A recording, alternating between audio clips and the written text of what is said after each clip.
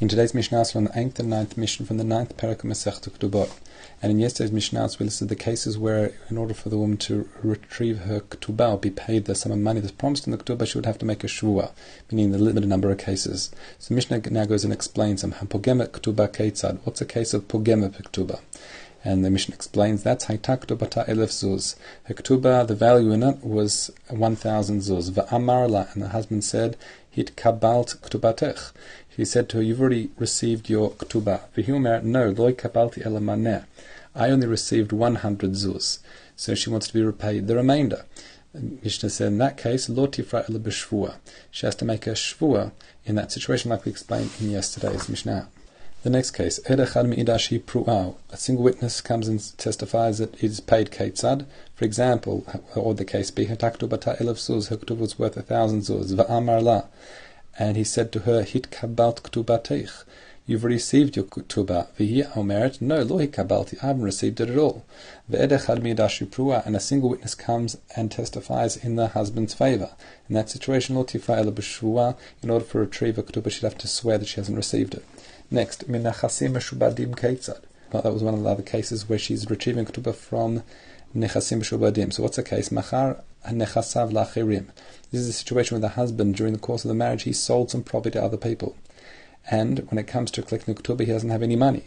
Now she's trying to recover that land that was sold from the purchasers. In that situation, lo tifra ela b'shvuah, she wouldn't be able to do so if she made a shvuah.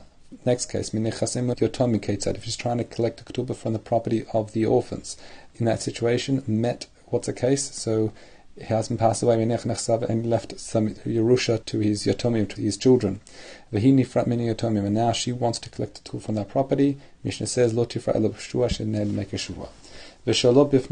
What's the situation where she's trying to collect her ketubah in the absence of her husband? So for example, Mishnah says, Halach lo l'midatayam. That husbands went overseas to a distant place. And the woman presents her ketubah and get, and she comes to Beit Din and she wants to collect it. In that situation, she can only collect from the estate or from his property if she makes a shvuah. Rabbi Shimon says, Kol zman shehi tovat ketubata hayorshin mashbi'in ota.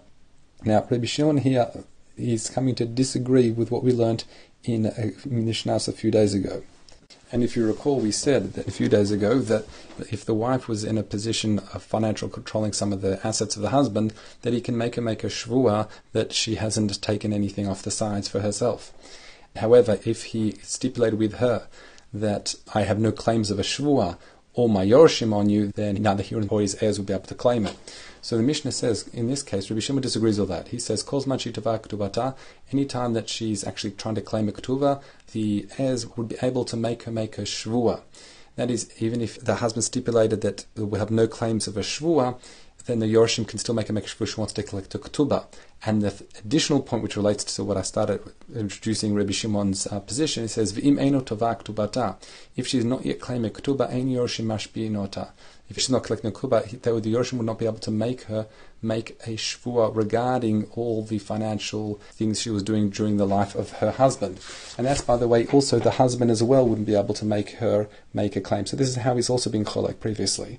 In other words, despite the fact she was in a position of financial control, the husband wouldn't be able to make her make a shvuah based on a safi, based on a doubt, to make sure she was honest in a position up until she actually wants to claim a ketubah. At the point, he would be able to do so. Let's now learn the 9th Mishnah. The Mishnah begins, Hotzi get ve'eni mo ketubah. Let's say the woman presents her get, but she doesn't have a ketubah, and we're dealing with a location where they didn't actually write ketubah. Despite the fact we mentioned this before, that even if the ketubah isn't formally written, that the sum of money that's promised by ketubah still applies. It's Tnai Beit Din. So Mishnah says, Gova ketubata, should be able to collect her ketubah, meaning the sum of money is promised. However, what's important here is they would make some sort of siman on the get that the ketubah has been paid. So in other words, she can't keep on coming back and trying to claim it again and again. What if ketubata ve'inema get? What if she presents a ketubah to Beit Din, but she doesn't have a get? He omeret avagiti, I've lost my get, but I was divorced. Who omeret? Her husband says he admits to the fact he divorced her. However, avad shovri, I've lost the receipt that I received as a result of paying. Or we have a similar situation where a vechen bal chov, someone who's lending money to somebody else. Shehotzi Shtarchov, that presents the document and says, this is the money that's owed to me. However, it's past the Shemitah year, and he has not written a prosbul, as we've learned about previously. If you remember, the prosbul is a shtar that's written where he effectively hands over his loans to Beit Din, such that the Shemitah doesn't absolve those debts.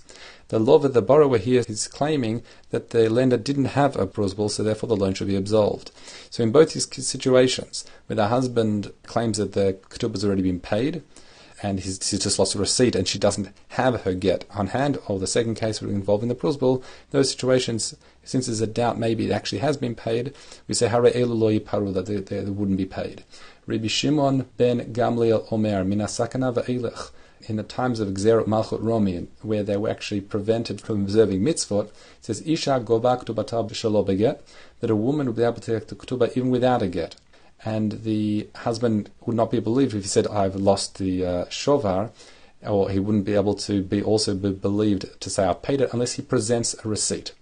Out of concern in those days, they would have to get rid of the get very quickly, out of concern that the Malchut Romi, the Romans, there would be consequences for writing this document. Similarly, Baal Chov govash lo beprosbol, a Baal Chov would also be able to collect his debts, despite the fact he has an prosbol on hand, because minastam they wrote it. However, due to the sakana, due to the dangers, they would have destroyed the actual document itself. Next, shnei gitim u shnei ketubot. If a woman presents 2 gets and 2 ketubas, we say in that situation, govash shtei ketubot. She's able to collect 2 ketubot, and under the assumption now this is representing 2 different marriages. What if it's shtei ketubot veget echad? What if it presents 2 ketubot but only 1 get? Or ketuba u shnei gitin, or 1 ketuba and 2 gitin, or ketuba veget umeta, or she presents a ketuba and a divorce document, and witnesses her husband passed away. In those 3 situations, eino gova elo ketuba echad. In that situation, you're going to collect 1 ketubah. Well, in the first case, where she presents 2 ketubahs and 1 get, well, it's possible that 2 ketubah were written for the same marriage. And when there are situations where it's 2 gitin and 1 ketubah, or a get and the husband passed away, and 1 ketubah, it's possible that the Mishnah says, Shamagreshi tisha v'yechzira almana ketubah rishon machzira. Because sometimes when a man divorces a wife, but then remarries her prior to paying off the first ketubah, it was on condition that the second marriage, the remarriage, would be based on the first ketubah. Let's continue. Katan shehisiu aviv. Katan, a minor whose father effectively married him off.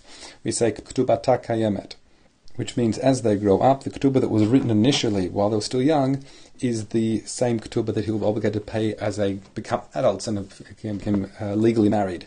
In other words, once he became gadol, the reason why they stayed married together was based on that original ketubah that was written. The Gemara stresses that really every wife has a ketubah. The point is that despite the fact she was a betula when they got married, and by the time it becomes a gadol she'll be a be'ula, no longer a betula, nonetheless the point of the Mishnah is still be considered a ketubah of matayim, a ketubah that would be appropriate for a betula. Next, ger shenit gayar ve'ishto imo. This is a situation where someone converted and his wife along with him, and they had a ketubah. Mishnah says ketubata kayemet. So according to Rashi, this is assuming that they had a ketubah prior to conversion, and we say ketubata kayemet, which means waish almana ken kiyama, that ketubah endures during their marriage now that they're both Jewish, because it was almana ken, meaning while the fact that they converted and they stayed married together, it was based on that original ketubah and the financial obligations therein.